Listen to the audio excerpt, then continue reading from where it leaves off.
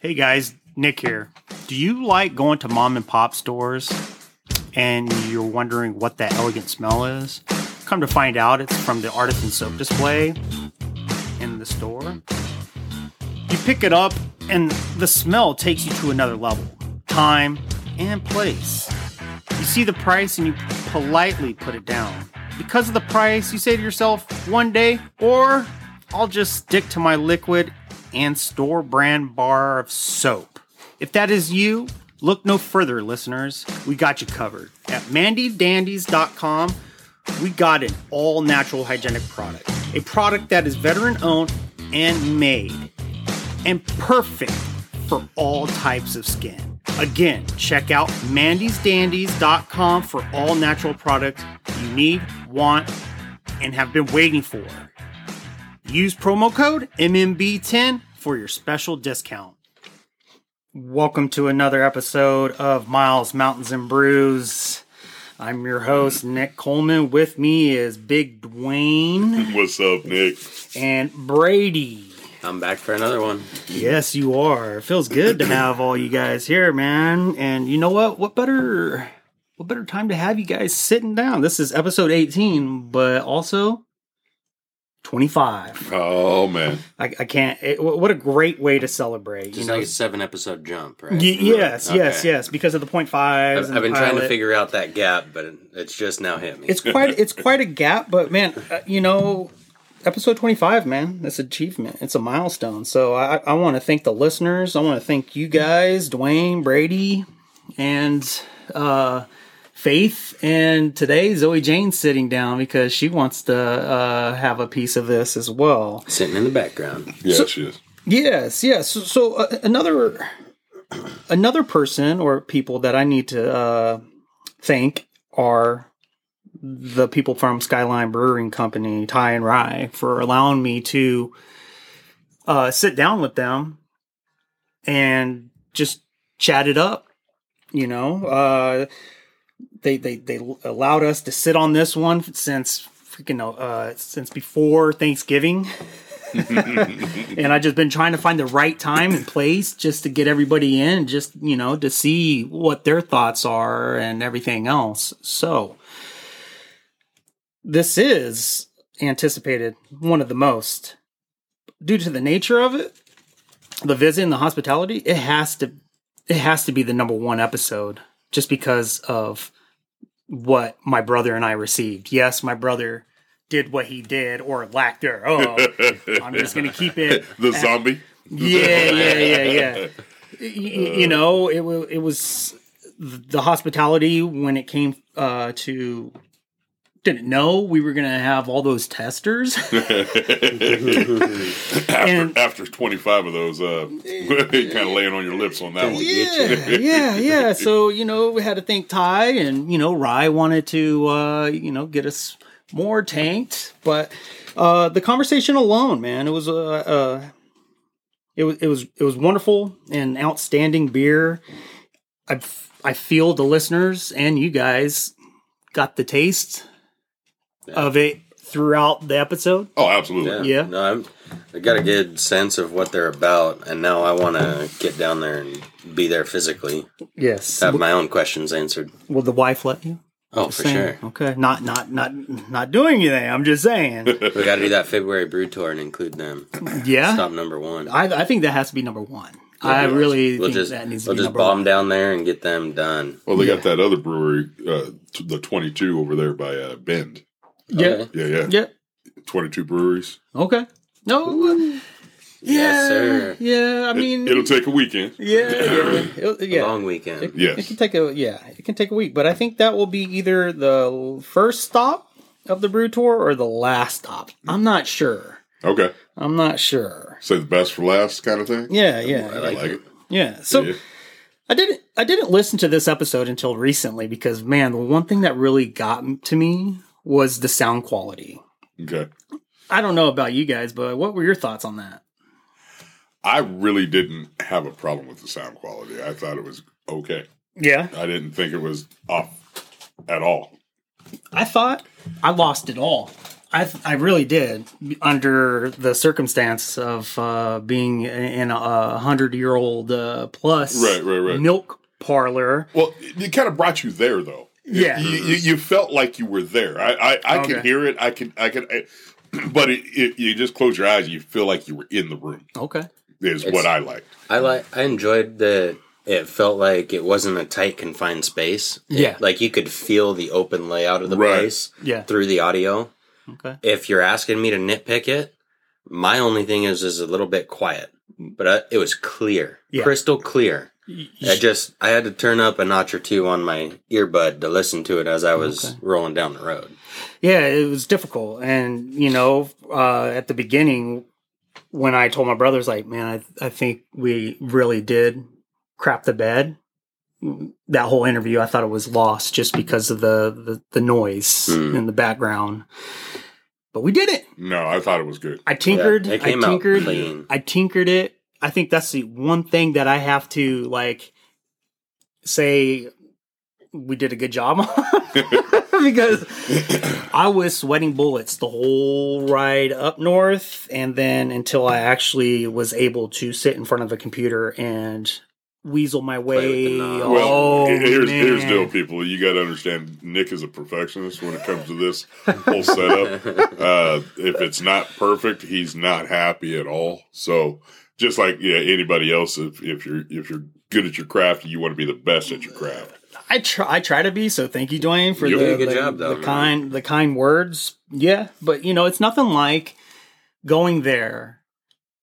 And a podcast, with the podcast, right? The small mic, interviewing, and then thinking, oh man, all that I did is gone. And you were also hooking the mic up to your phone, right? Yeah, I hooked it up to the phone, and because of that, I also made a purchase for the iPad. So hopefully the iPad brings it to another level. Brings some more quality into it. Yes.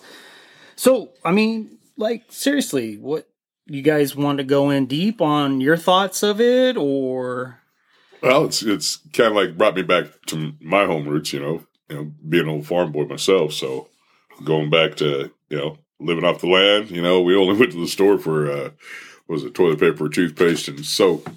Everything else we had at the house because it was off the property.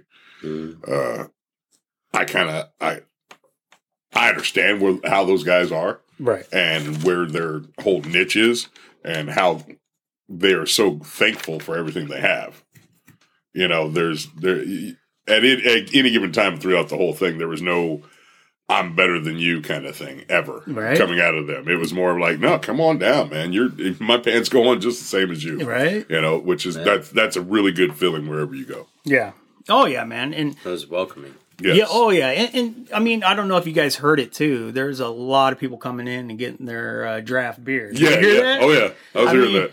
Dude, I'm like, okay, with Ty's phone ringing, Rye just sitting back and just chilling, and then you got people hunting on their land. Right. That, I'm not going to say, but that was cool in itself, meeting somebody, a fellow podcaster, YouTuber. And it's just like, do you guys understand what you guys have here? Like, you guys are, you guys got quite the show. And I think that's part of the cool thing about them is they're just so laid back and like, yeah, come on in. Like, this is, we're relaxed with all of this. And they don't want to try all 12 of these? They don't realize the level of people that they have on the land because they're so open, so humble.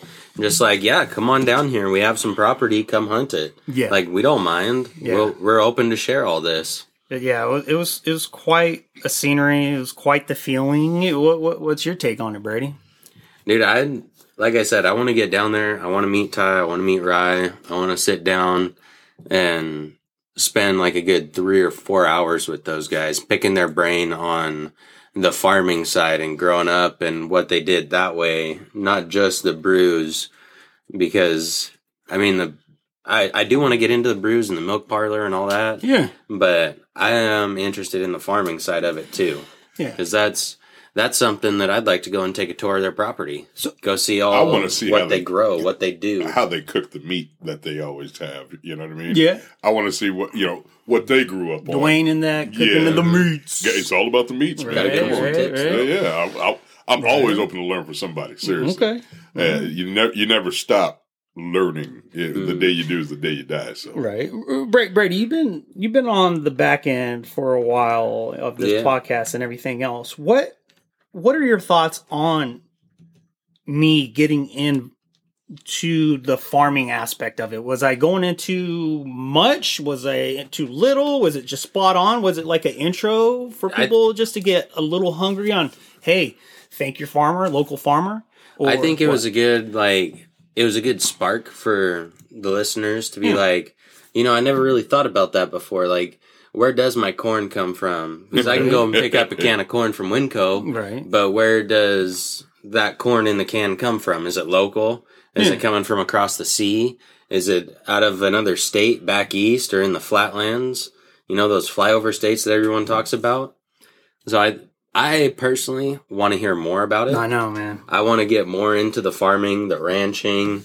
I want to go visit some guys who are all grass-fed cattle, open range type stuff. That would be a great visit, great interview. Oh, yeah. But well, you did. I'm into it, man. Yeah. Well, he did say that he would want us in for a second round. So let's do it. I'm just saying this. I hope they are, up for more episodes in the future, like just year after year, because dude, they got quality beer, man. They're not just quality people, man. They got quality beer, quality bulls and cows and everything, man. On the hunting side, with all their property that they have, I'll double check the Oregon pheasant season, but that might be a fun thing to do if we make it back down there this winter. Yeah, I think that's just bring the shotguns down and do a little pheasant hunting down there. And then, hey, let's figure out like 3 or 4 recipes to cook up some wild game. Right? Let's do something fun like that. Shooting some backyard bird.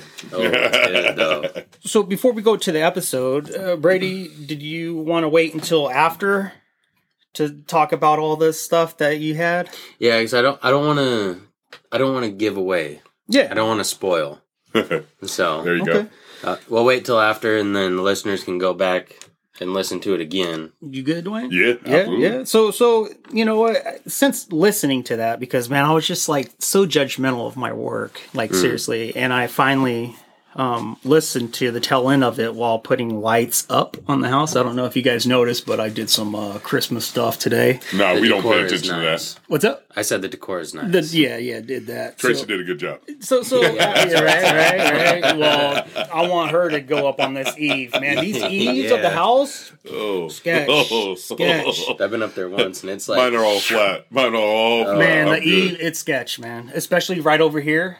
Like I'm always afraid of coming into that window, dude. Oh, man. It's sketch. So it's only going to hurt once. After listening, that is true. After listening to that episode, it was probably the only way I would have had it this episode. I honestly don't think I would have had it anywhere else. For that, I thank you, Rye and Ty and Skyline Brewing, for allowing me to be part of that. And so, listeners, enjoy this episode, and I hope you enjoyed as much as we did. Welcome to another episode of Miles, Mountains, and Brews, emphasis on the brews. I'm your host, Nicholas Coleman. With me today is Matthew. How's it going, guys? And Ryan and Ty Cleaver of Skyline Brewing Company. How are you guys? Wonderful. Thank you for being here today. Oh, yeah. Super. Thanks for asking. Thanks for having us, guys. Yeah, thank you. I mean, this is really, really a big moment for the podcast, actually. No, you laugh, but it is, man. Like, I took the day off to be here. You called it sick. I called it sick. I called it sick, and I traveled down here. Oh, you just gave that one away. Yeah. Oh, no, I gave myself away. Days prior. Before, yeah. But people know I have the podcast, and I enjoy it. They know it, and they don't mess with me. I work with troubled kids, so.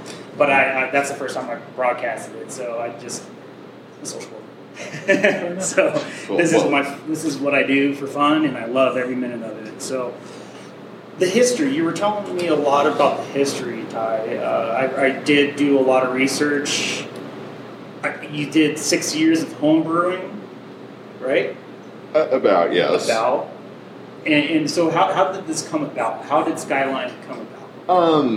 So, we at least want to be farmers and ranchers first and foremost. It's kind of a twisted path to get to anything. So, when Moonshiners was a big deal, him and a couple of his friends kind of got into distilling. And I'd always been really fascinated by beer, and I think watching them step out on that limb kind of pushed me to do the same.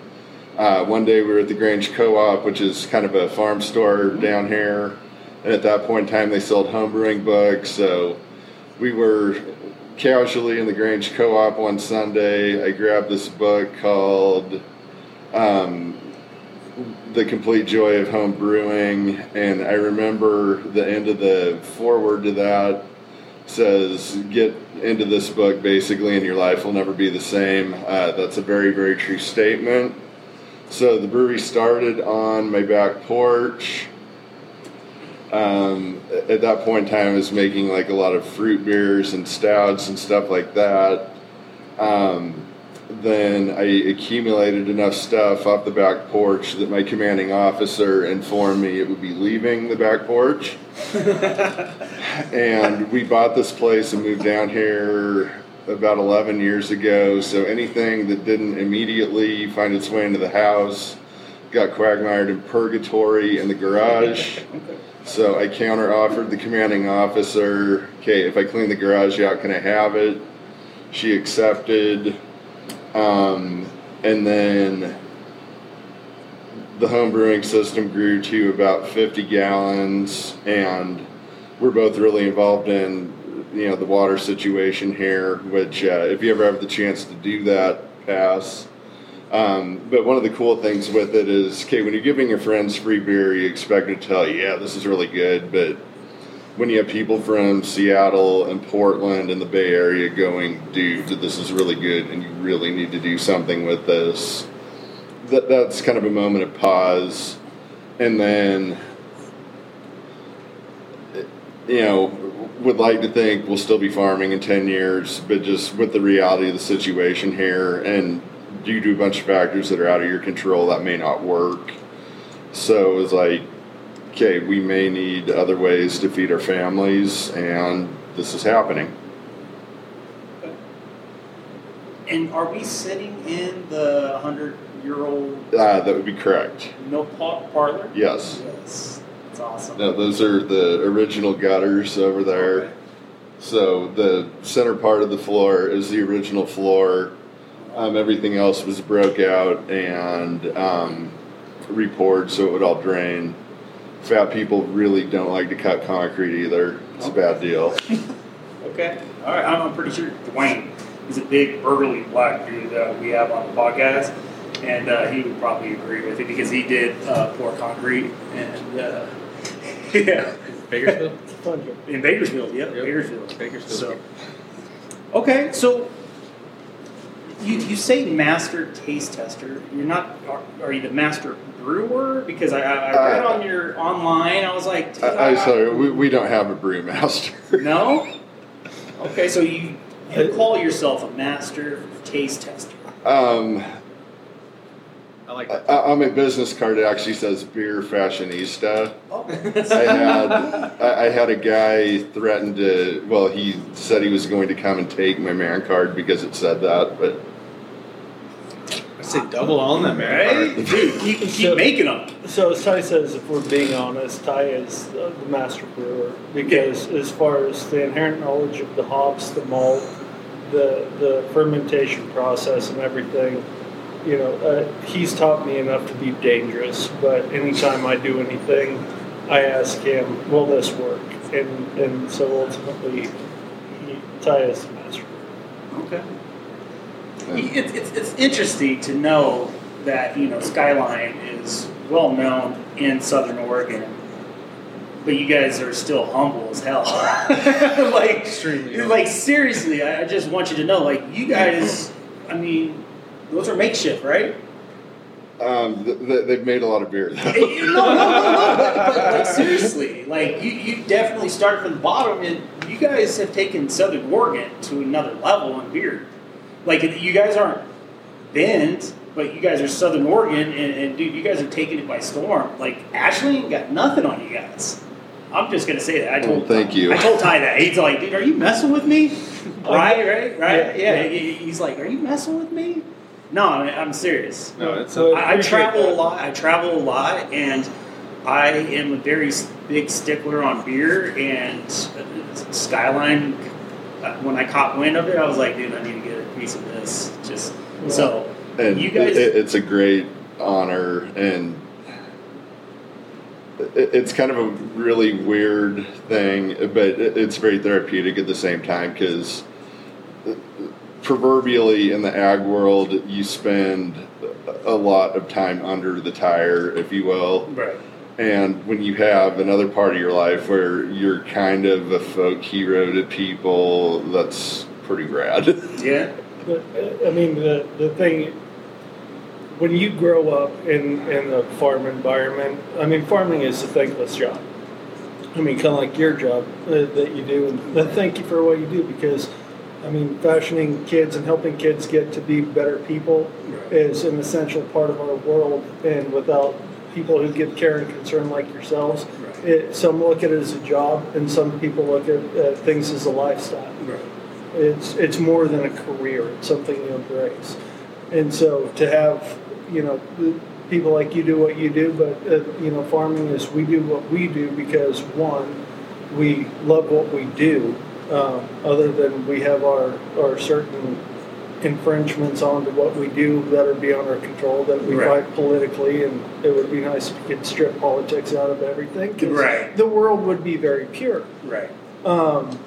So, when we, growing up in the farm environment, we're accustomed to being a thankless job, and so it's kind of difficult for me when people go, and I'm kind of the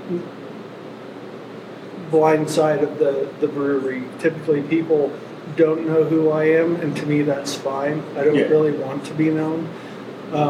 He talks you up, though. And I appreciate that, but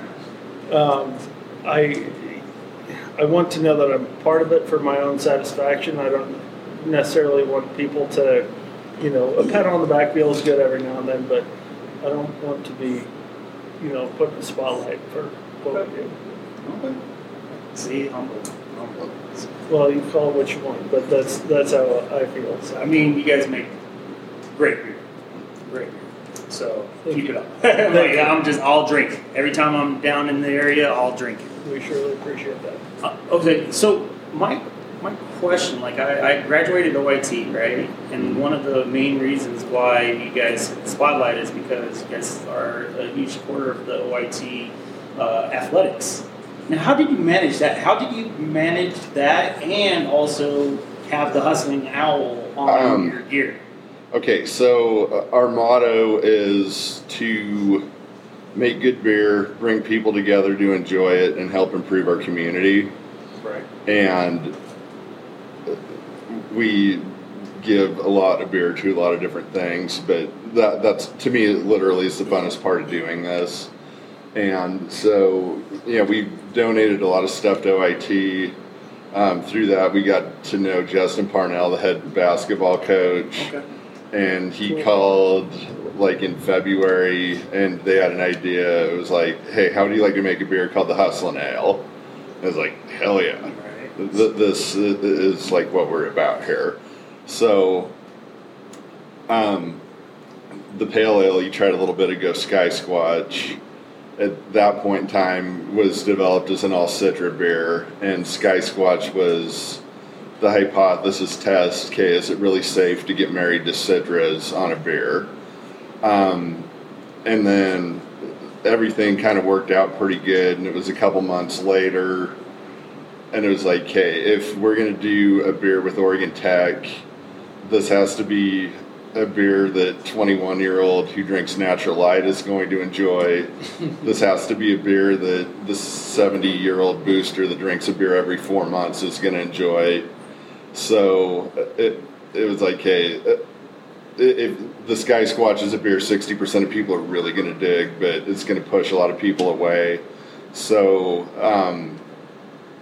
we decided to make something quite a bit lighter, more approachable to a way bigger audience.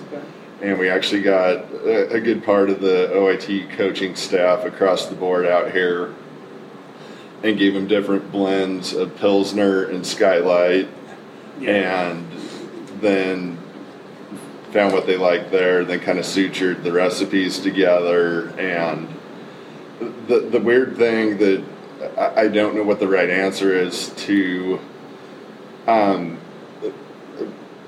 although it's kind of frivolous to those of us who are really into craft beer, perception is reality, and a lot of people see the word ale and they're automatically afraid of it because they correlate it with like a Sierra Nevada Pale Ale that's more bitter than a lot of people like. Correct. Yes. And I think just I've got a couple ideas how to get it out there, and once people drink it, they're like, "Oh, this is actually really good." But we'll see how that goes. But ultimately, failure is not an option here. Okay. So you said Parnell. I remember watching him. I was in college when he was playing, and probably the loudest fan because I got kicked out a few times. Yes. Got kicked out. I only wish you guys had the beer back then, because I don't know if Parnell told you. Back then, when you played ball, there were parties in the parking lot, just tailgate parties, and then every halftime, we would come back, smash. Now, the nightlife scene is horrible compared to when we went to school. I don't know. We got to bring that back. You got to bring it back, man. I just wish this beer was there when I went to school. So it's pretty cool that It's sad to say some people forgot how to have fun. Oh yeah, I mean that was when they had Waldo's, Nick's, Dollar Beer Thursdays. Were you around too? Oh yeah. Yeah. Okay. So yeah. Waldo's. Okay. Did you go to OIT? I took a math class at OIT. Okay. I actually went to Lynn Benton Community College and Oregon State University. Okay. What year did you? I graduated from OSU in 01. Okay. So yeah, I graduated OIT in 2005. So yeah, definitely. That was the Hayes days, man. That was the good times. I'm not that type that like reminisces on the old stuff, but compared to now, downtown is not hopping at all. At all. People will sit and look at their phone and think that they're enjoying themselves. No. Even at the Pikey. No, and I think you have a lot of opportunity to kind of bring that vibrance back. Hopefully, it's going to take time, but you got to try. Right. So with the farming and everything else, and the home brewing, what made you say, "Let's go bigger"? Because you don't just wake up and like, okay, I want something bigger. It was something that we kind of, I guess, talked about for a while. And the smack you upside the head moment that really made this happen was we had what we called the takings case over the water shut off in 2001.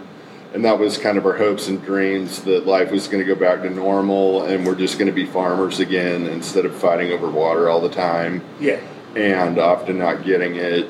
And it was late September of 2017, we lost the takings case, and that was where the cold water was dumped on you that, okay, this may well not be okay.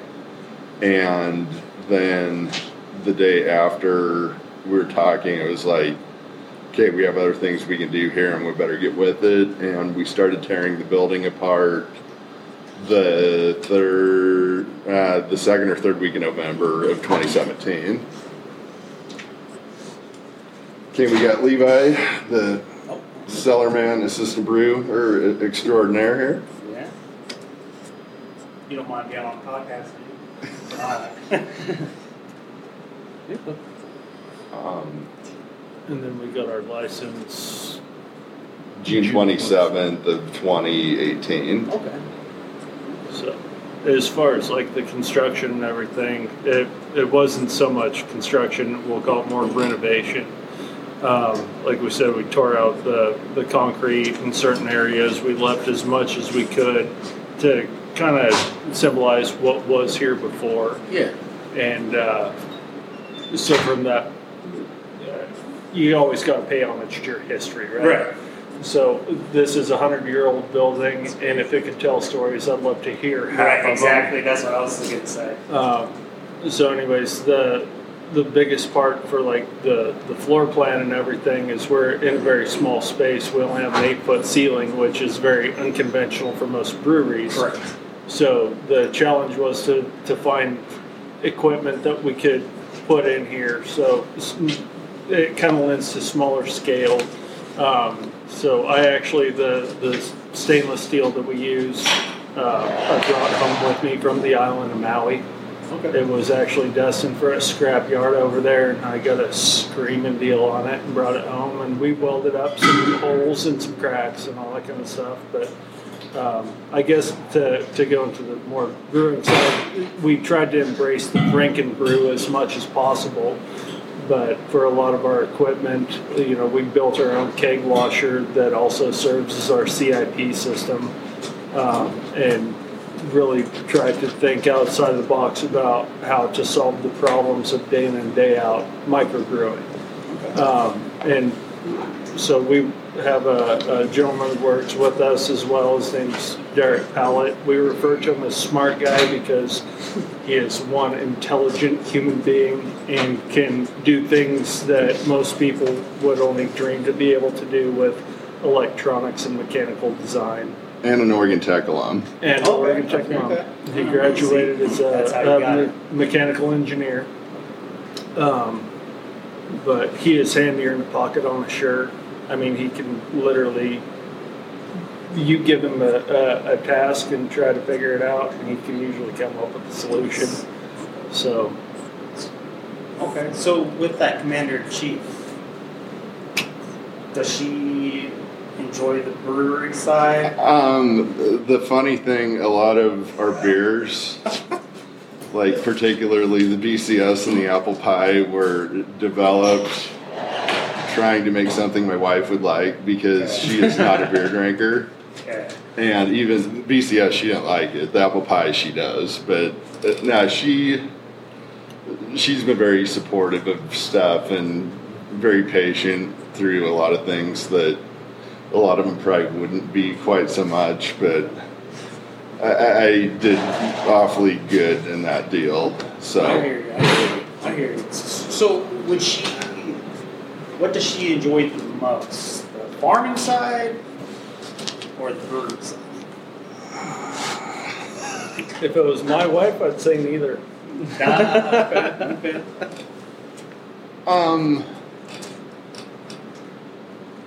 That's a really tough question. And I know, like, the rigors of farm life, her parents both had normal jobs. Okay. And her getting used to the deal of, okay, there's points and times where you work 18 or 20 hours a day. That was kind of a tough one for her to get used to. I did get it talking to a couple years ago about how I prioritize my family compared to the other things that I do. And I will say that was a behavior alterer big time because pretty much most things my wife says, she's usually right about.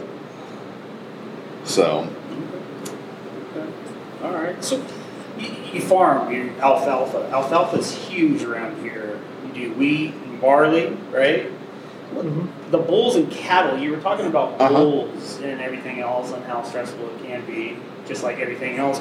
Can you explain the cattle, the commercializing cattle? Like, I read that and I was just wondering if you can explain what does that mean? Okay, so what we do in the cattle world, we are seed stock producers, so we raise bulls to sell to commercial producers. So your job there is to perpetually try to make better genetics that are going to make more higher quality meat with fewer inputs. And we have this year, the end of March this year, the last Saturday in March, will be our 4th annual bull sale that we call the Basin Bull Fest. Okay. It's kind of a cool way to tie, the brewery and the bulls together. So the very top end of our bulls will be sold in that. And then kind of where I'm trying to go, but, again, you have learning curves with everything you do, is, I'm all about local stuff. And, I think back, well, I went there obviously, but I kind of fantasize about, how different the world was 100 years ago when every town had its own brewery, and a little bit more than 100 years ago before Prohibition, but how fun it would be when every town had its own butcher shop, its own market, its own brewery, that all had these very different flares to them. And I would like to see the world going forward become more localized again, instead of the corporate monstrosity that most of our stuff comes out of now. So our animals that don't make the grade to be breeding animals, the first wave of those are about done finishing now, and we'll market those to local people as locker beef. And then the ultimate goal would be, if we can develop that and make that work, then figure out how to get them USDA processed. And if you could go to a local establishment and drink one of our beers and then eat a hamburger or a steak that was literally raised with the waste products from the beer, I think that'd be really, really cool.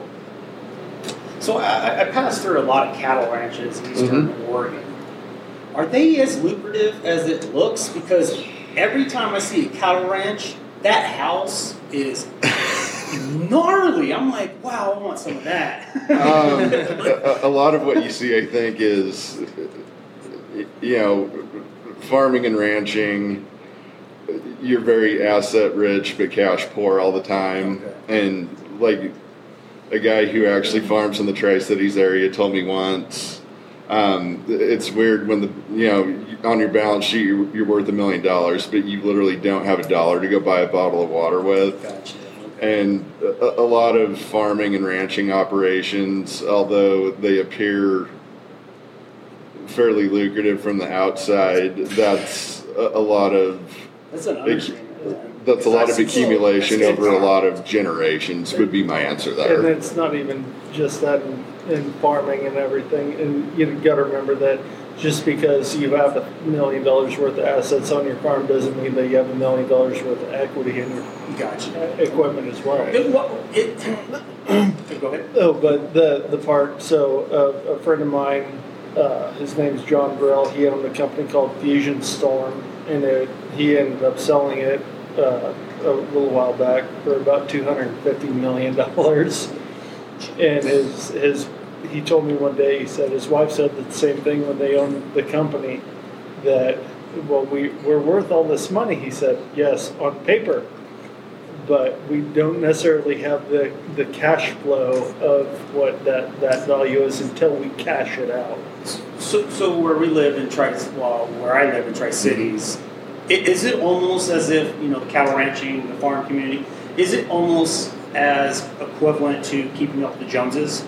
Especially with something that, it's I've seen some houses. It's hard because you look at the houses. A house is a status symbol, essentially, right? Okay. Yeah, correct. But you have generational capacities that go along with that, because some of those farms and ranches up there that you see their houses and everything have been in the families for a century.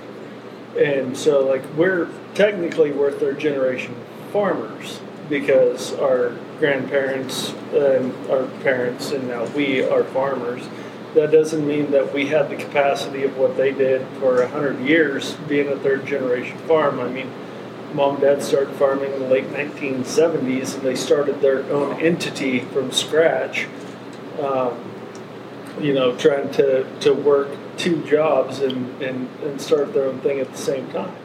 And so the capabilities of them comparative to somebody who homesteaded here way back when, in the early 1900s, that have a 50-year head start. And the generational side of that doesn't necessarily equate, and all those different deals there is some of the localized things that you might see is somebody who has been well established in the area, taught their kids well about management and the hardships of being an entrepreneur and all that kind of stuff, and they did well. So I really appreciate this because this brings a whole nother aspect of the podcast and farming world, and people like who listen. They're city people, you know. They're people who adventure. They live in towns and they don't get out much. But dude, this brings a whole different aspect to it. So please, if you want to know about the hard knocks of life, I will tell you. Bear with the farming 101 questions. Okay, there you go. No, that's great. And I really appreciate it. And I'm pretty sure. What? Yeah, it's still recording. Yeah, it's still recording. You alright, man? Yeah, you sure? Yeah, just making sure. Beers get to you already? No, I just didn't see it moving. Ty hooked us up though, right? Yeah. I mean, you've been quiet this whole time, so it's like, what's going on? I'm enjoying it just as much as the audience right now. All right.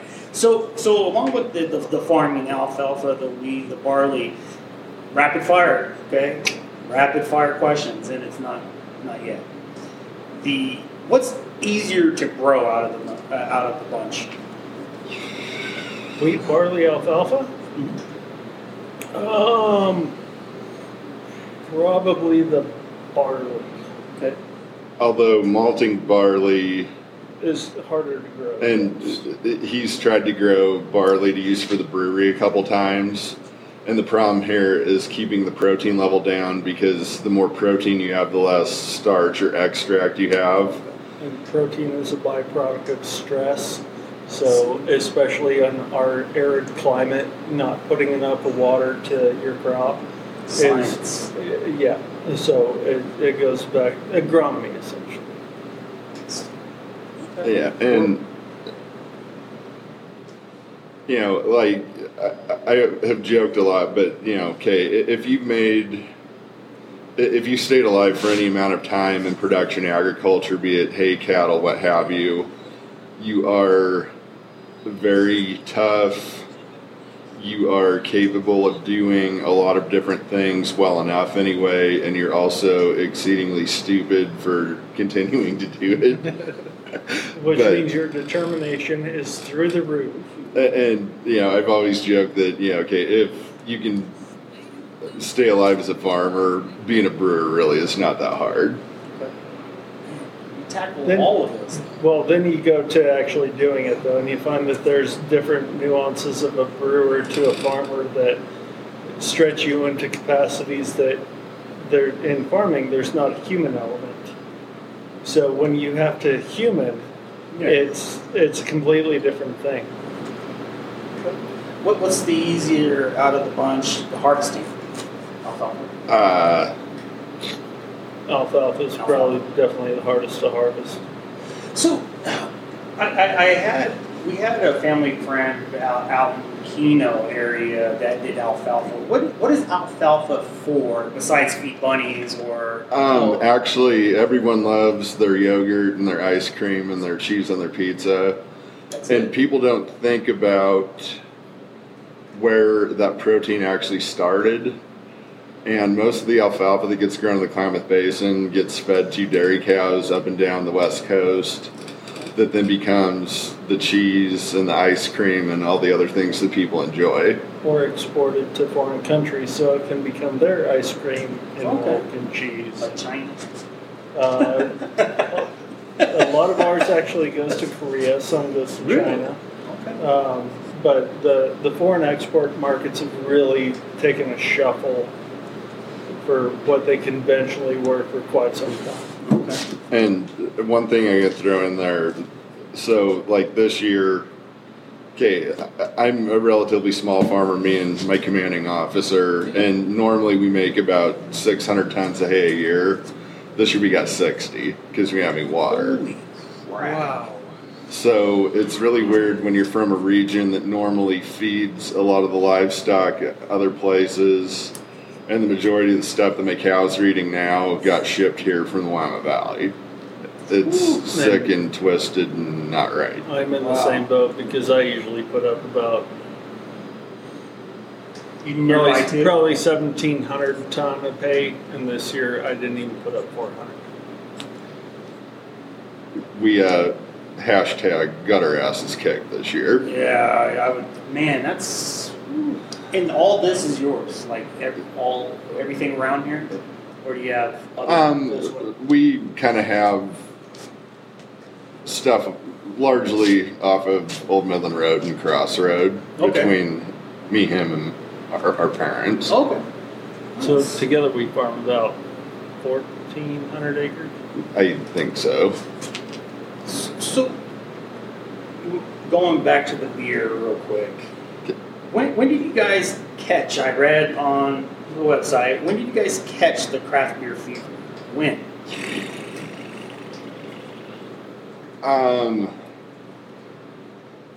Okay, I was I've always been really fascinated by beer. I've always been a big fan of it. I don't want to know how many truckloads of Keystone Light and Miller High Life I have rubbed out before. Okay. I would say really, I'm kind of an oddity. I didn't really get into craft beer until probably about the time I started home brewing. Okay. And then particularly, I had heard, I was not an IPA fan at all, and I had heard about this enigmatic beer out of Bend called Boneyard RPM about 10 years ago. And it was actually up there for a cattle sale, and they had it at Applebee's in Redmond, and I thought, I'll try it. And I remember that I just wanted to shake it and smell it because it was so wonderful, and I became pretty transfixed with that beer, and I really wanted to figure out how to make something like it. Okay. But for you to say that, man, that's awesome. Yeah. Man. So RPM did change the IPA market on the West Coast. Well, and people are being honest. And I have a kid who I went to school with that our mom shared a hospital room when we were born, who was a bartender in Bend. And I remember we had a class reunion, and this was probably 5 years ago, and he went on this big rant about RPM's not even really an IPA, it's a red, but everyone thinks they can drink an IPA so they feel cool. And I thought, okay, and that is what you call absolutely brilliant marketing. Right. Okay. All right. Oh, man. You ever had Three Creeks? Sisters? Yes. Okay. All right. Been to their brew house before. Man, that's probably top notch beer. They make a good product. Yeah, they do, and it's out of the smallest town. It's almost the smallest town. Well, it is small. It's a neat town because it's a very small something. It's like stepping into a small world at Disneyland kind of thing. Yes, exactly. And so it's a great little town, and they make a fantastic product. Oh yeah, yes. So favorite beer? You said Boneyard. Is there any other? I would say my holy trinity, Boneyard RPM from 6 or 8 years ago, that was awfully good. Breakside IPA is very good. Block 15 makes a lot of awfully good stuff, but if I have to pick one, I love Barley Browns and I love Pallet Jack.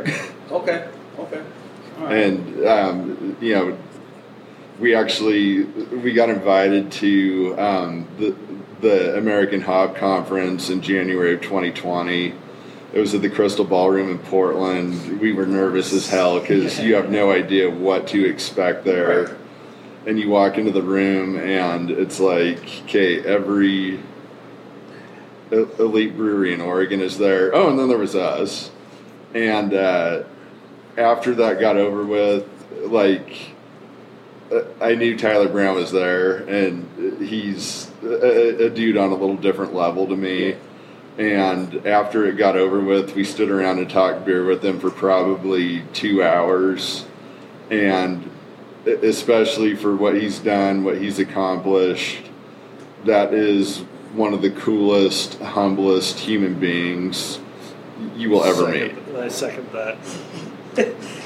And I still want to go. He said that he has a crack in his old brew kettle and he can't use it, and I really want to go weld it for him too. Okay. So I need to do that one of these days. Nice. Okay.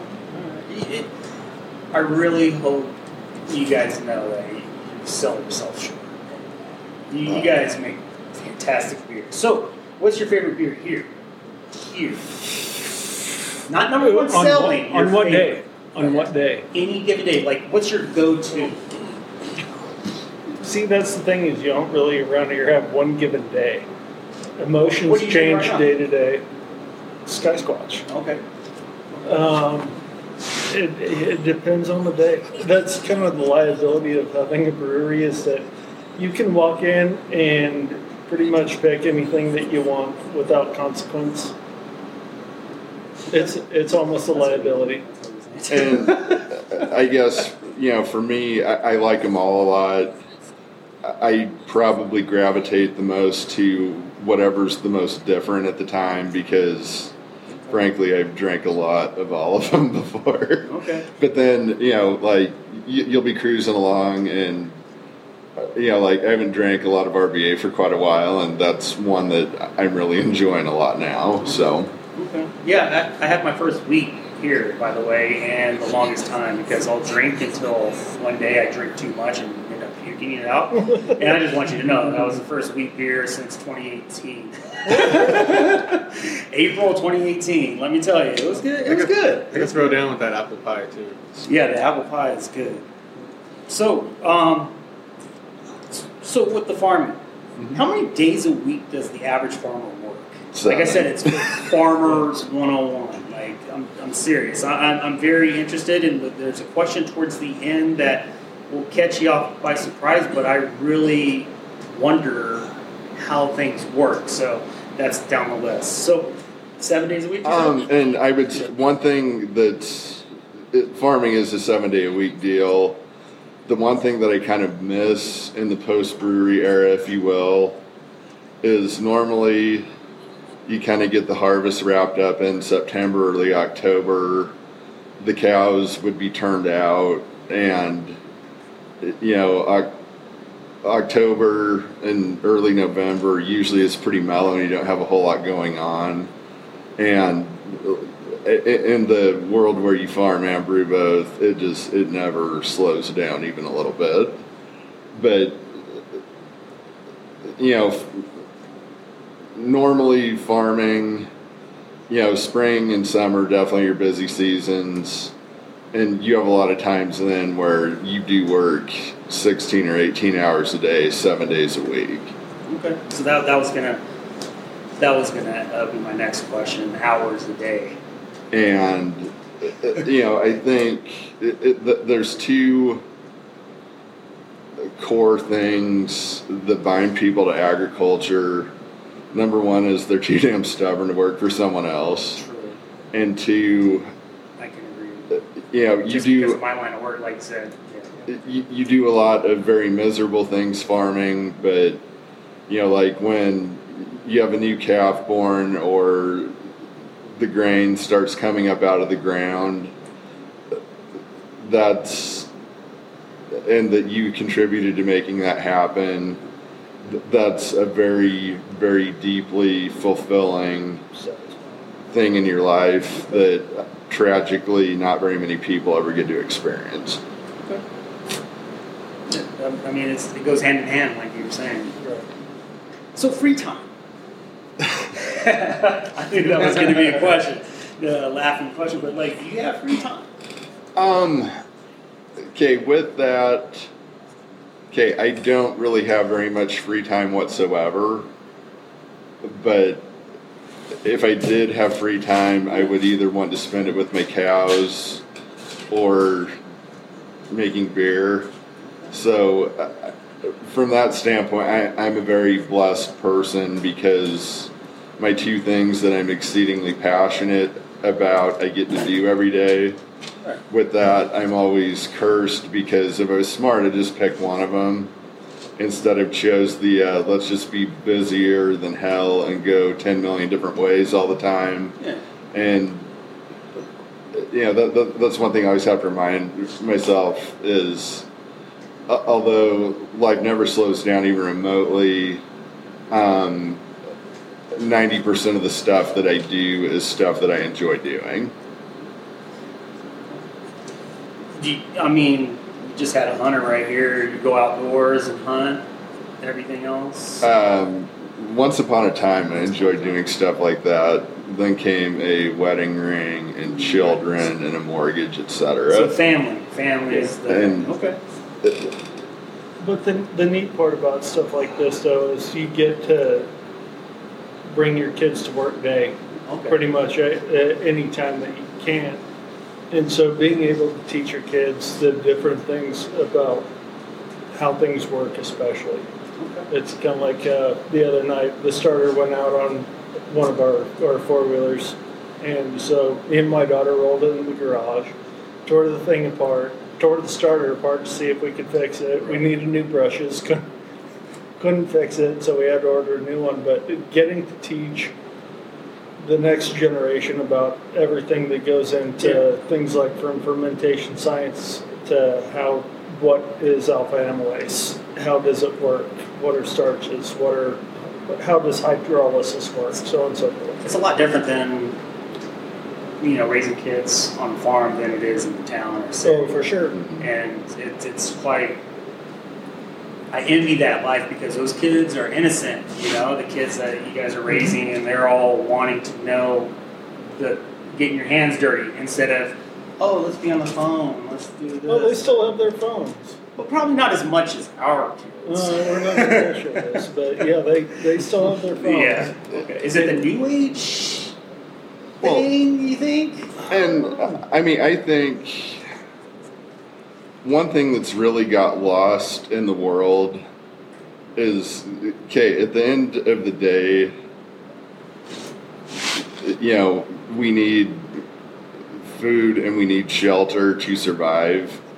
And people have got to where they've taken that so for granted that, that's one thing to me that's really special is, I've always looked at, this is kind of joking but kind of serious, is, if everything ever goes totally sideways and you're in a world with no money with a infinitive supply of beer and steak, you're probably in pretty good shape. Yeah. But, you're good.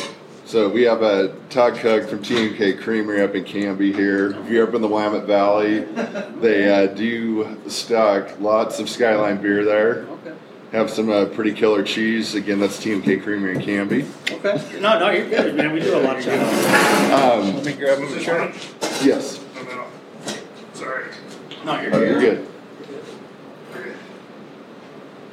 All the way from Canton, huh? Mm-hmm. All right. Okay. The more the merrier. But, I wish the world would remember what's real and what's really important a lot more. And, food, shelter, and family, if you got those covered well, you're probably in pretty good shape. So, what gives you guys the drive? To do the multiple things that you guys do. What gives you the drive every day? You said, it's rewarding in its way, growing, seeing things grow, seeing a calf be born, that kind of thing. But what gives you guys the drive to wake up every day, cattle, the farming life? When you realize that you're only here for a certain amount of time, you'd better make the most of it. No, and your perspective in life kind of changes. I would say one thing, our parents literally started farming from nothing. They weren't born into it. And when we were young, we were well fed, but we didn't have a whole lot back then. And just getting up and going at it every day and the work ethic that gets built into you doing that is, really invaluable. And you get a little bit older, and you kind of start. I anyway look at life more from a perspective of, okay, we're trying to cultivate the people who are going to carry forward what we're passionate about, either when we're too old to do this or we're not here to do this anymore. Okay. So, do you guys do pregame? You guys have a ritual, daily ritual? No.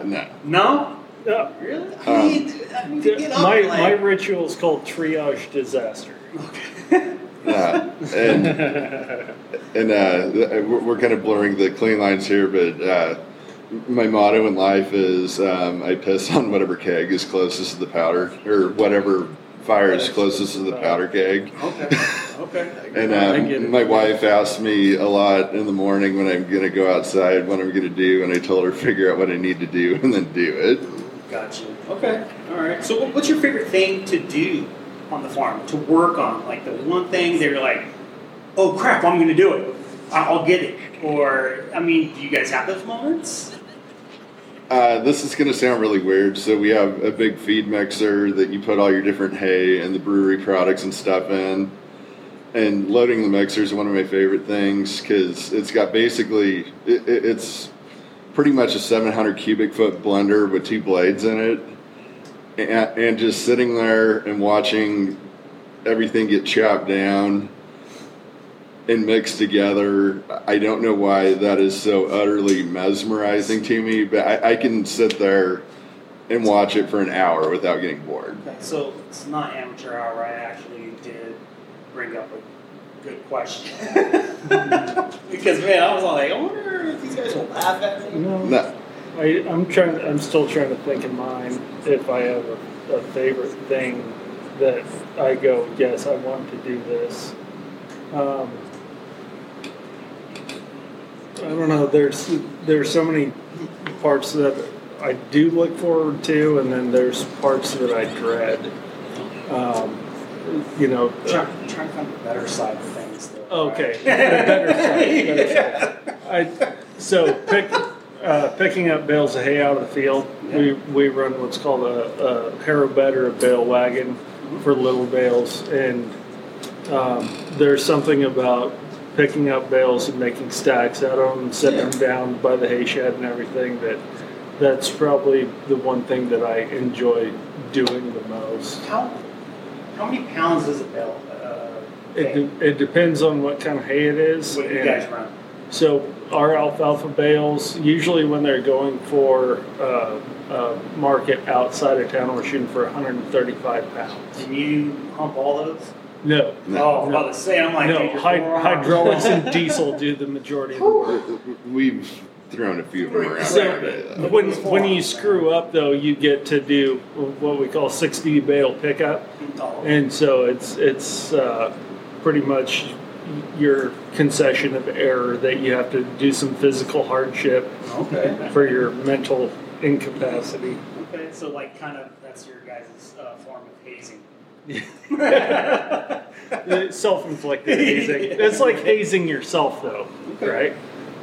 So how far north does your beer go? So TMK Creamery and Canby, they, I think, have about everything that we make there. Other than they don't have Liquid Vacation because they had some problems with having a 2 drinkable 8.5% beer there. We have, and I'm sure we'll again in the future, General Duffy's up in Redmond has had our beer before. And, that's really fun because, when you're in Klamath, then you kind of have this magical power. That's one thing. But when you send your beer to a really, really crowded market where you're just another handle and it sells really, really good, that's kind of a trip, we'll say. Okay. So Redmond, Canby. And we got to throw the Grand Hotel in Burns in there as well. Okay. They have a really cool little venue. Matt, you got any questions? Bottling, cannery. Okay, we thought about bottling and canning quite a bit. Then you kind of start looking at the reality of it and go, okay, the can market is really crowded. Your price point is actually lower in a can than it is in a keg. And then you've got to buy the can for 25 cents. Then you have a ton of labor into canning. That gets kind of unattractive. It's something that we still do talk about. I think there's definitely some ways that you can make that work, so I wouldn't totally rule it out going forward. But for right now, we really like the draft-only deal. One, it's a really good way to regulate your product quality. Nothing ever gets very old. And another thing, something that you can have just every day.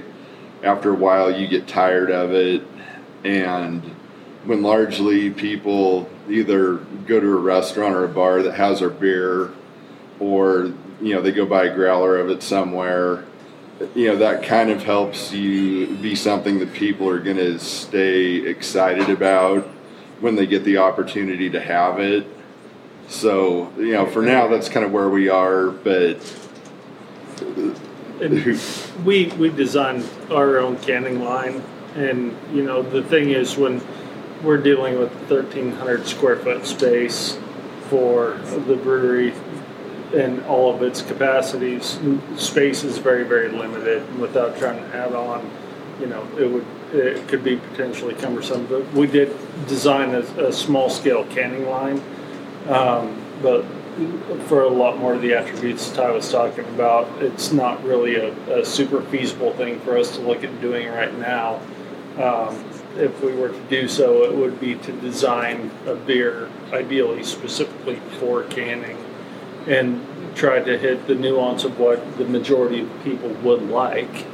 But as far as he was, and I agree exactly with what he said, getting our beer out to the audience that will appreciate it for what it is, the draft market, and especially with the awesome local restaurant tours that we have that have been over backwards to work with us. It's a lot better to facilitate their needs for a local product that mixes with their cuisine and everything, instead of trying to take somebody's fishing trip or somebody's something that they're going to take beer to. If they need beer for that, we definitely do cake sales and everything for all that, but it's a lot easier to do it in a draft scenario. Yeah, you guys are doing pretty well. I mean, you got 2 people picking up stuff here. Camby, and what was the other guy? The younger guy. Doug. That was Levi. He helps me. Oh, okay. Okay. All right. I mean, you guys do pretty well. You guys are at the one running Y. I mean, you got Ashians going there. You're at the tap house, right? Yeah, I think we're at almost 20 locations now around the basin. And that's I can't give enough thanks to the people locally who carry our product, because they're supporting 2 local guys that do our local thing and really embrace our town and our community. And we want to see not only local people, but people who come into town, that stay at Running want to go play golf, have a sample of our beer and see what they think about it. And they take a chance on us, and so we are ever grateful for those people that support us. And again, getting to be kind of an active participant in the community, for real, my favorite brewery-related day this year, we got to donate all the beer for the junior livestock auction at the fair, and at wholesale cost, we went through about $1,200 for the product, but there were a lot of really happy people, and the sale annihilated the all-time record. So if that had a small part to do with it, that was pretty cool. You guys do the celebration, the 4th of July, right? So we have our anniversary party is usually the 3rd or 4th week in June. And then the Brewing Q is usually about the 10th of July in there. And that event literally made us, so it's really, really special to us because, like, the first time we went, we snuck into it because we did not have our license when you needed to register. And we had this huge line of people all day and all night. And then they all went back to where they hang out and we're like, you need to get this beer. And it went from begging people to take our stuff to the phone started ringing. So that was pretty cool. So, any events, brew events coming up, whether it Bend, Eugene, Portland, any you guys want to? We've applied to go to Bend Brew Fest before and they didn't want us. We're still a little pissed and bitter about that. Why is that? You're not too hipster? I think. So what we did in collaboration with the Klamath County Economic Development Association and a bunch of other people, we had the first annual Klamath Oktoberfest in 2019, and I really look forward to where that goes as a community event going forward. And kind of the deal there was, okay, let's build and make something greater than Bend Brew Fest someday, hopefully. And I know that might be a fantasy, but you got to have goals. Tri-Cities has a brew and bacon, but they got some good brews there. You might want to try that out. I know you guys are in Klamath Falls, but it's not too far. Taking on new venues is always fun.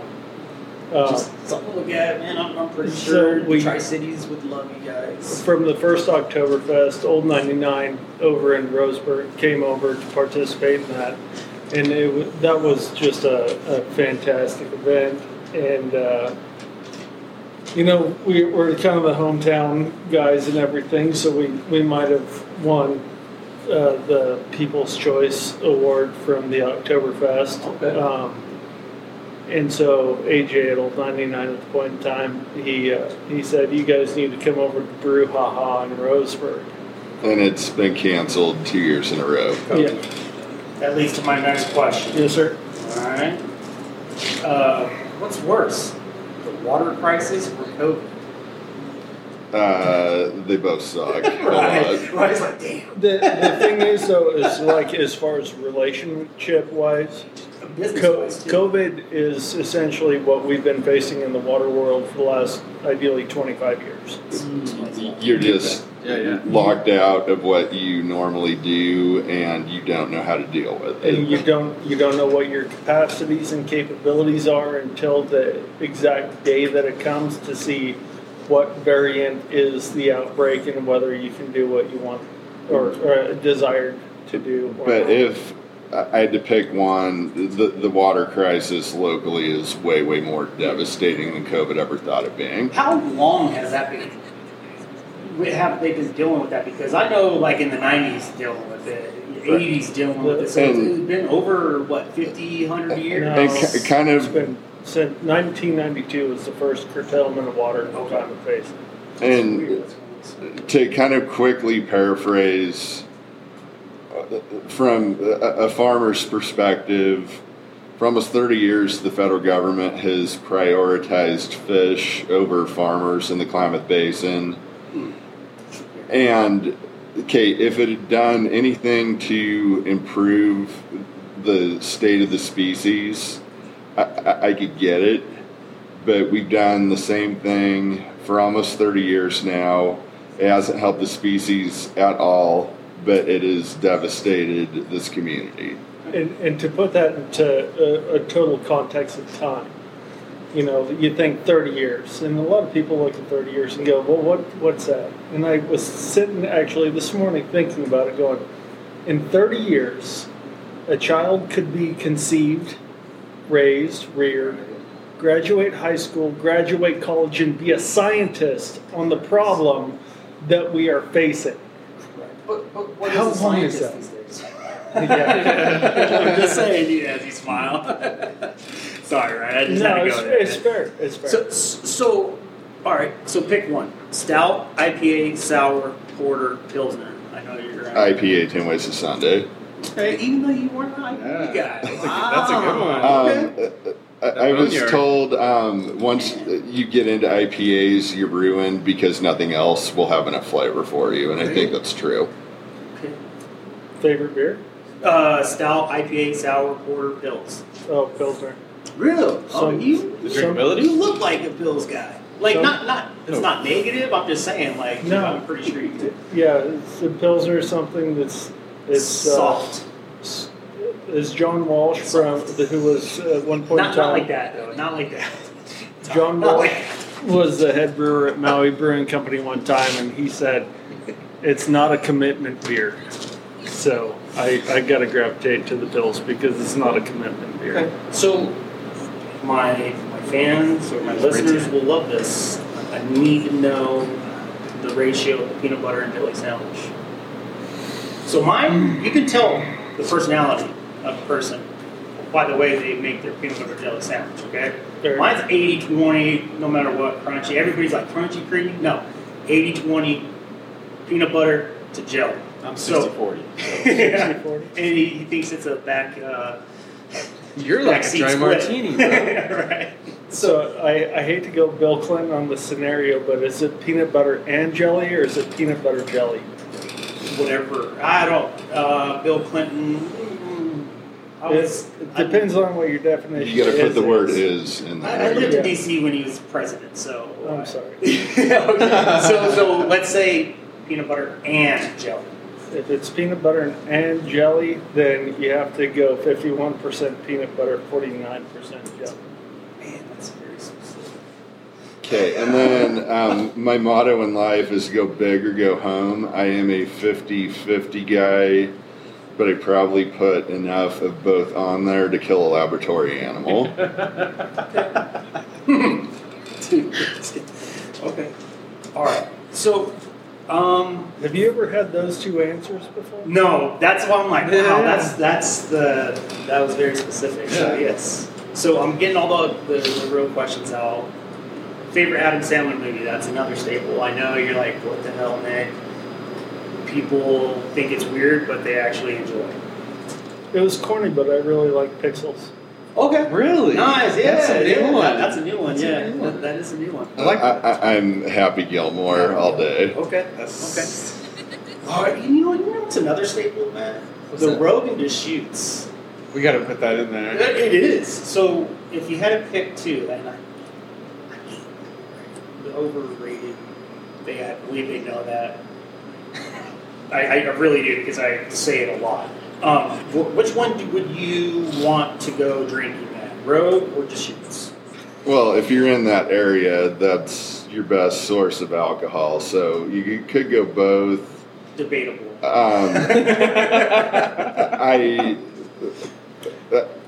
We got pretty drunk at Rogue one day. That was pretty fun.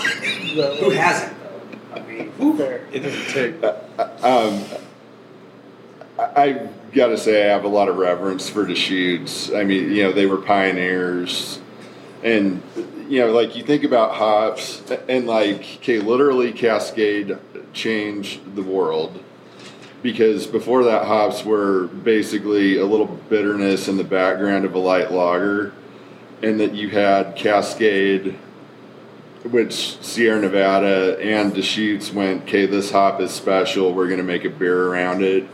You think how much that changed the world.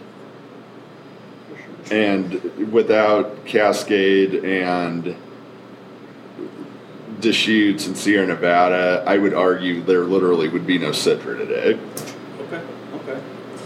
So with that, pick one. Cascadia, Centennial, Simcoe, Citra. What was it? I know what you're going to say. Actually, no. I don't know what you're going to say. I like to dabble with all the above. If I had to pick one hop to live with for the rest of my life, it would be Citra, because Then I pick Red. that is such a unique hop. It by itself makes a very, very good beer. Yeah. And, you know, they all have their things and they all have their place. I have a very special place in my heart for Citras, though. There's the marital blend of the Citra Mosaic, though, that is just, it can bring, it's like two parents yielding a child. It can bring out the best of a lot of hops that you throw in with it. It's kind of like we had the light IPA that was a Citra Mosaic, and then throw in Meridian, which is typically a very lemony, you know, citrusy kind of hop. And all of a sudden, here's just this boom lavender out of it. And you go, what the hell was that? And Okay, that's fantastic. Thank you. And, you know, Citra and Mosaic I'm very fond of. And like he kind of touched on there, it is mind-numbing how differently those two hops behave with what the third player is. Because like he talked about the light IPA that was really lavendery. Then you have Liquid Vacation that is Citra, Mosaic, and Strata. And you have this stone fruit, mango-y, tangerine bomb. Okay. Favorite watering hole in Klamath Falls?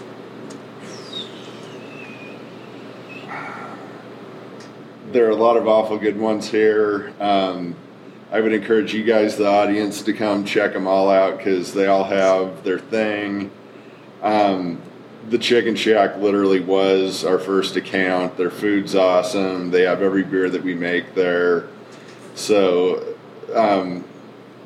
with a lot of honorable mentions to a lot of great establishments, I probably have to go with that one. Okay.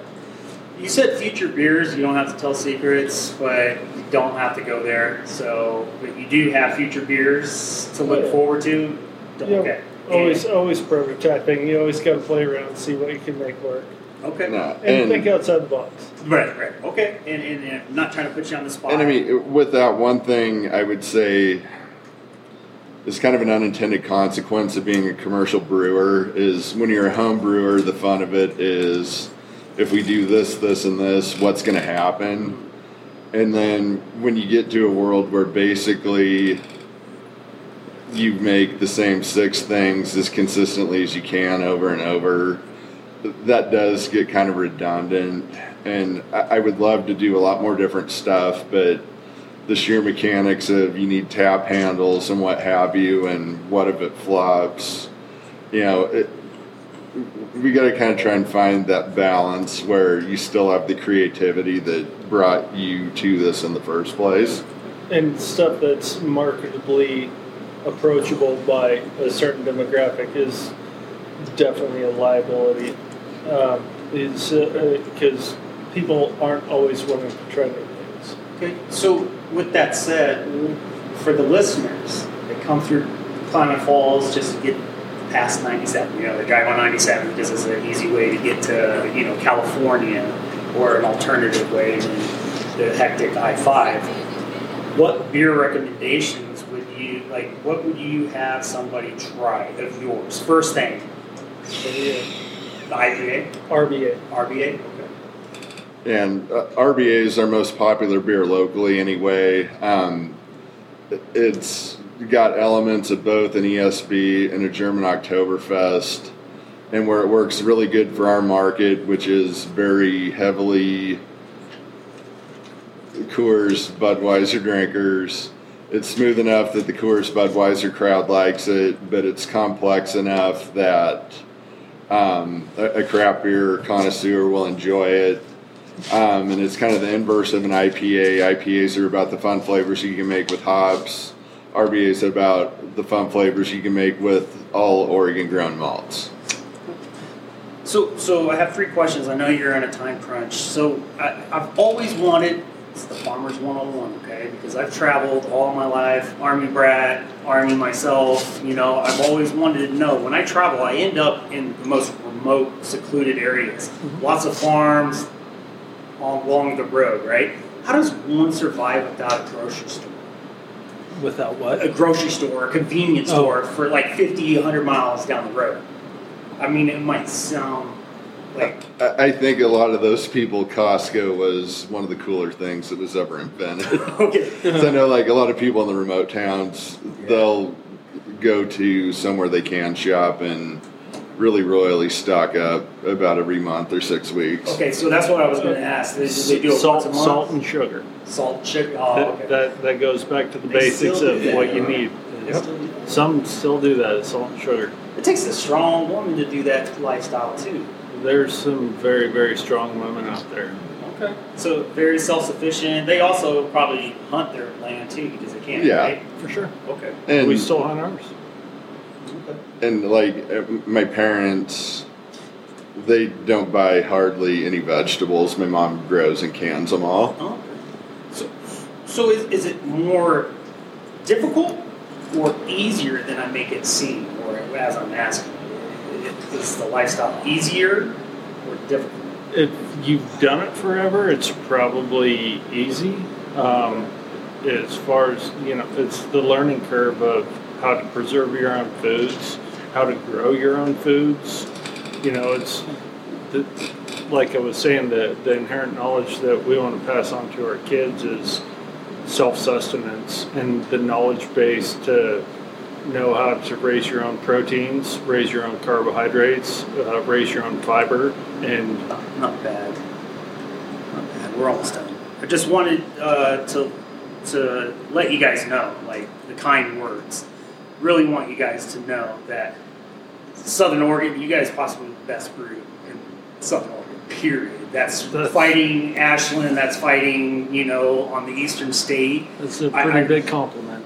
No, I want you guys to understand that because I don't just go to the big breweries and like, oh man, this is good stuff. No, I don't even ask for them. I go to the smaller venues, the mom and pops, the ones that if I don't enjoy it, I'm not going to go there. You know what I mean? So I just want you guys to know that this possibly is the best brew in Southern Oregon. Thank you. Well, thank you. Yes, and hopefully you guys believe me because, man, I do my research before I travel, and I always like, okay, this one, and I've made a living doing that, traveling and everything else. So I appreciate you guys having us here. And last thing, what is I'm old school, guys, so if it went in town, right? How could I be able to purchase straight from the brewery? Okay, so as far as our merchandise goes, if you go to our website, we have a shop tab on there. And kind of our goal with merch is brand building. So our t-shirts and hats and sweatshirts cost what they cost to make them. Yeah, I think a t-shirt's like $17, a hat's like $12. And, it's, from my perspective anyway, or our perspective,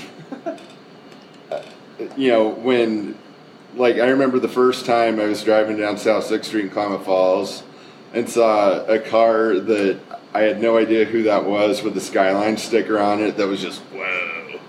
And that people are willing to wear your logo around, that's pretty humbling. And like people that are traveling through here, if you go to our website, my phone number's on there, and hit me up. And I usually ask people what they're kind of in the mood for food wise and what kinds of beers they like, and kind of try and match up them to where they're gonna have a good experience. Well, I appreciate your guys' time. Seriously. Thank you for yours. Like, seriously, one day I'll come back and just want to drink with you guys. Okay, that would be cool. Or, just have a beer or We two can facilitate and that shoot request. it, but I really appreciate it. I appreciate the time, and this definitely is an eye-opener, and I'm pretty sure a lot of people are going to enjoy the farming life, the information you guys gave out. And one big challenge that the ag industry has is, for a long time I thought urban people were hostile towards agriculture. I've come to more, they just don't know a whole lot about it and are kind of apathetic about it. And rural America is in crisis right now, in a very real crisis. And if we let the big boys win and monopolize food production and ship it here from foreign countries, we're screwed. And I guess kind of one parting thing on the beer front, you know, we are all about local, and all of the malt that we use is grown in Oregon. Our base malt is actually all grown here in the Klamath Basin. And then we buy all of our specialty malt from Mecca Grade up in Madras. They're a family farm with their own malting facility, and their stuff is very expensive, but it's even better than any German malt you're going to find, in my opinion. And then 90% of the hops we use are grown in the Willamette Valley, and other than Citra and Mosaic, those you just are thankful to get them, but every other hop that we use was grown in the Willamette Valley, so we're pretty pure Oregon. Well, I appreciate you guys' time. Seriously. Okay, it was a great honor to have you, and thanks for the test. Honors are too, ours. man. That was great. well, thank you. You guys are welcome here anytime. Definitely will be back. I will. If you want to do I'll Skyline keep in touch. podcast round 2, would be totally up for that. Oh, okay. Heck yeah. Because we have a lot more material we can talk about than what we had time to get to today. No, you're good. You're good. You know, just you making the time and me being late because of. Okay. Yes. I appreciate the time. Seriously, and the listeners are going to love it, and thank you guys. They're gonna want more though. I'm telling you, they're gonna want more. Okay, we'll be happy to do her. Okay. So after listening to that episode, one thing I wanted to touch on again was they said they usually put up like 600 tons worth of hay, and they only did 60. 17 or 60? 60. 60. So Right. that was, I mean, Right. that's a 90% decrease Yeah. in production. And that just goes to reiterate how hard this year was for all the farmers around.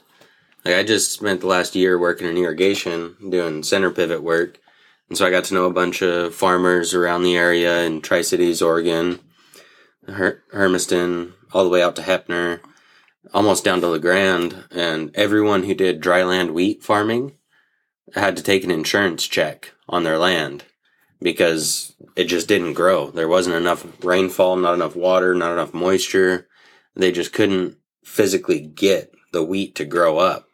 And I think that also plays into some of the increased prices we're seeing in the grocery store this year. Don't, yeah. Yeah. So I feel for Ty and Rye with having that 90% hit. Well, I mean, it's full circle. So if the wheat doesn't grow, that means the food doesn't grow. That means the food that we feed the animals to grow, they don't grow either. So it just keeps a chain reaction, you know. And I'm sure everyone's noticed if you eat meat, you've noticed the price of pork skyrocketing. Doubled overnight. It doubled overnight. The bacon. The bacon is Can't even afford bacon anymore. oh man, $27 for a flat of bacon. Yeah. $27. I was gonna pick up some bacon for the Yeah. cabin this weekend, and I passed on it. I got sausage instead. Sausage cheaper, huh? Oh, dude, it was Yeah. 2 for $7, whereas bacon was $10 for a single pack. for a half a pound. Yeah, Yes. I was like, no, I'm passing on that. I'll get So 2 good. things of sausage. Man, I'm So yeah, with that 600 tons, he only got 60. Cool. 600 tons. Now, okay, I've been in 5-ton trucks, right? Or military Right. vehicles, right? Yep. Dang, that's a lot of poundage, man. And 600 tons is like haystack upon haystack Correct. upon haystack. but like put it in perspective though, like 600 tons to 60 tons. That's too much of a loss right there. Yeah. Yeah, And on top of that, well, I mean, how do the animals get fed? right? Where's it come from now? Mhm. Yeah, and then I mean, because we're still shipping a lot of our hay gets compressed, yeah, packaged, and Yep. shipped overseas to China. right, and yeah. That's one good thing about Washington and Oregon is we grow grade A hay. Yeah. And they'll, like Dwayne said, they'll compress it into a shipping container, put it on a boat, and send it over. Yeah. For all that Wagyu beef and all that stuff they have going over there. Which is delicious. Oh yes, It I'm is. not bagging on Wagyu No. or whatever. It is. It's just it's hard for the local guys to keep their cows fed, keep their pigs fed, and make the eggs and the milk that we depend on. And then If there's nothing here, And then Rye with his 1,700 tons to only get 17. That's just not enough. Across the board, farmers Scary, man. are they're It's scary. the insurance companies are going to have to start paying out even more. Yeah. And you know what that means? Your premiums are going to go up. Yeah. That means they're going to have to pay more into the insurance because they know at the next end of the year, if the rain continues to do what it does or they don't get enough foliage coming in, then what do we do? What are you going to do? Yeah. it's hard. It is. And, that's just what fascinated me the most out of that whole conversation. Them allowing me to talk farming or ask them questions and about the farming world. Because, man, honestly, like I said on that episode, I see a lot of farms and I'm like, I don't know how people could make it. I don't know how people can live. Like, 100 miles away from the nearest, town, civilization. It's wild. It's wild. It's very wild. Last thing I have on farming is people say that like a farmer will have millions of dollars in assets, but he's broke on paper. Yeah, Absolutely.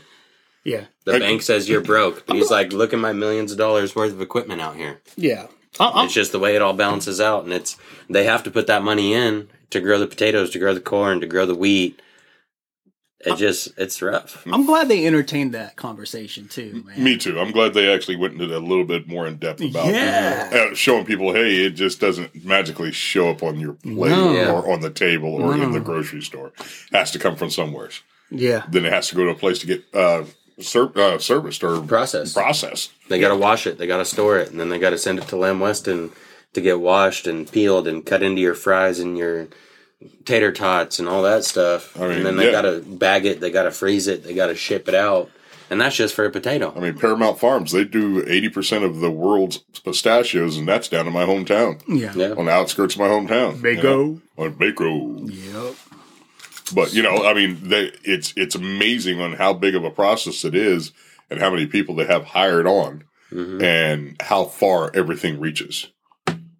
Right. I mean, because you can look on a bag of peanuts right now and see, Lost Hills, California, Bakersfield, California, see where it was going. where the farm was, where it came from. Look it up online and you can see everything. Right. Okay. I just sometimes feel for the farmers because a lot of the times the insurance companies' rates are way too high for them to actually get the really good insurance to actually cover their crops. Yeah. Right. I mean, they may be able to pay for their seed that they originally put in the ground, but what about the fuel? What about the maintenance? What about the labor that went into growing that? Well, one of the things that down there they're struggling in that Klamath Basin is the water.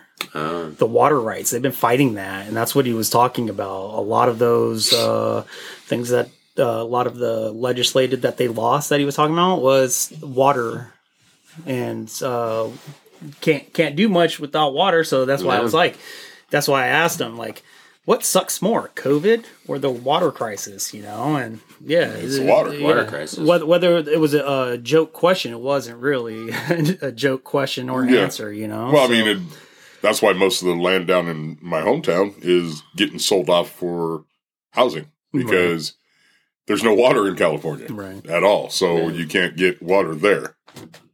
Yeah. So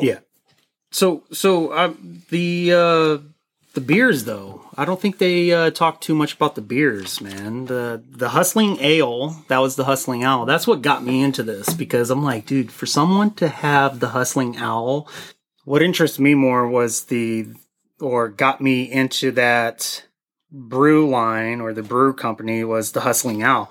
It's the local college team, basketball team. Okay. That I watched during, my college years and got, kicked out a couple times. But it's pretty cool to have a local brewer have the rights to use the Hustling Owl, and That is nice. That is really cool. yeah. So I was like, man, how did you get that? And so I asked him, and he told me, and it was just pretty cool, man, because the days that we were there, man, that town was hustling and bustling, man. Was it? Yeah, oh yeah, dude. Moving. That's where I met Tracy, Okay. All The right. nightlife was good. Now it's like blah blah, and that's what we talked about on the episode. Yeah. So, Really? yeah. But I Why is that? The college town just kind of died down, or I don't know, man. I honestly, I don't know, because they had so many places to go out and just have a good old time. Now it's like nothing at all, and that's not an exaggeration, man. And that's what we talked about on the episode and everything else. But guys, there was this. They gave us a few testers and everything else, right? The Liquid Vacation Double IPA, man. It's the LVA, as they call it. It's 8.5% with an 80 IBU. It's smooth, and it's everywhere you can get. Go to in that region. I need to bring it up here. That is good. that good, huh? I just got to say, 8.5. Safeway and Albertsons will bring in some local small craft brews, Right. and they will stock them on the shelf every week. So yeah, and then he had me try a Doppelbock beer. It's been fermenting in a keg since day one. Okay. And when tasting it, the immediate. How long has it been since day one? I'm thinking 6 years, 6 years. It's been in that keg and just settling, And first thing, I was like, licorice. Second thing, I was like, where's the Red Bull? Third, I was like, that's scary stuff. That's good, but scary stuff. Oh, and man. what they have there, man, it's fantastic. I just hope one day that you guys can go down there with me and experience what they showed and put on for us, man. That was great. I'm excited to get down there and see how they brew beer with an 8-foot ceiling limit. Yeah. Well, Because a lot of those tanks you see in other breweries are 10, 12 foot tall. yeah. So they must have really figured out how to make that stuff fit and make it work. Yeah, and Rye, as much as he doesn't want to be on the light, have the light on him. Yeah. Dude, he's the mastermind of the building, of where things go, how things are about, welding this, welding that, and then the other guy, man, Ty.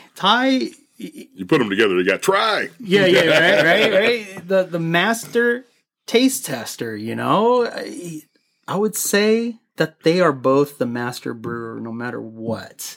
And That's the way it's going down. That's I like it. Because dude, they each one of them have their own take in the brew. But then, if you ask them, Rye does all the work. If you ask Ty, Rye does the work. If you ask Rye, Ty does all the work. So it's like, you know what? That's how you know that they've got a good partnership going. Oh, 'cause yeah. Neither one of them feels like they're putting forth everything. They feel like the other guy is doing Yeah. it all. So Right. Yeah. they're both just working in perfect cohesion to Yes. make it smooth. Even with Ty, Rye doesn't like cattle, but Ty, it's a great conversation, man. I just want you guys to feel it, dude. Well, here's the deal. We need to plan a day or plan a weekend. Well, we got time, because we're all busy fathers. right? We all have other jobs. We all have things to do. But we need to plan a time to where we can actually take a weekend. We can go down there and we can have some fun. Oh yeah, We need to plan a weekend to where we can leave town Thursday after work, be gone Friday, Saturday, Sunday, and come home Monday evening. A good That's 4-day good. weekend brew tour. Don't twist my arm. no, That's what I'm I'm feeling. just saying. yeah, I got vacation. right, Let's go. right. Let's go. I got time. So you guys let me know what you want to do because So far, we're thinking something in February. February. February, yeah, Okay. yeah. Might have to go down there earlier, but for the brew tour, we're gonna keep February as the brew tour. All right. So you guys good? Yeah. Absolutely. Yeah. on Skyline. I thank everyone who had some questions about the stuff we mentioned just now in the outro. Go back and listen to the Skyline interview again. Because like Nick was saying, he even brought some stuff up that I didn't catch on to the first time I listened to the episode, Nick. Yeah. Like you were mentioning some stuff just now that I'm like, wait, did they talk about that? Yeah, I remember hearing something about that. Yeah. But I don't remember exactly what. So I know I'm going to go back and listen to it at least 1 or 2 more times. Okay. And especially when this comes out, I'm going to hit this at least twice. Yeah. Oh, for sure. Okay. Well, yeah, this, just pardon the sound quality, but, you know, that's... Dwayne's all like, dude, stop. So... I mean, here's the deal, dude. It sounded great because it brought you right there. Okay. It made you feel like you were, like, in the building. Yeah. It's exactly what you want to be. When people are talking to me on the radio, I want to feel like I'm sitting in the studio with them and I can see them giggling and laughing and joshing around. Okay. You know what I mean? Yeah. You want to get that Bob and Tom? Yeah, you know what I mean? Okay. No name drops or anything, but you know what I'm saying? Right. Bob and Tom's not the same anymore, man. No. They were the killer back in the day before you were born. Yeah, well, I'm speaking to what I know. Back in 1808. 1808. So with this being our 25th episode and with, you know, just the circumstances of who we interviewed and had the episode with, I'm just going to say this since I tried to say it last weekend, but it cut out. This pod has opened a lot of doors, and I can't imagine doing these kind of things ever. I want to keep that momentum now that there's no strings attached and no dead weight around. It's pure freedom, fun, enjoying. What I like to do the most is miles, mountains, and in this episode, guys, the brews. There you go. The brews. So thank you, guys. Till next time.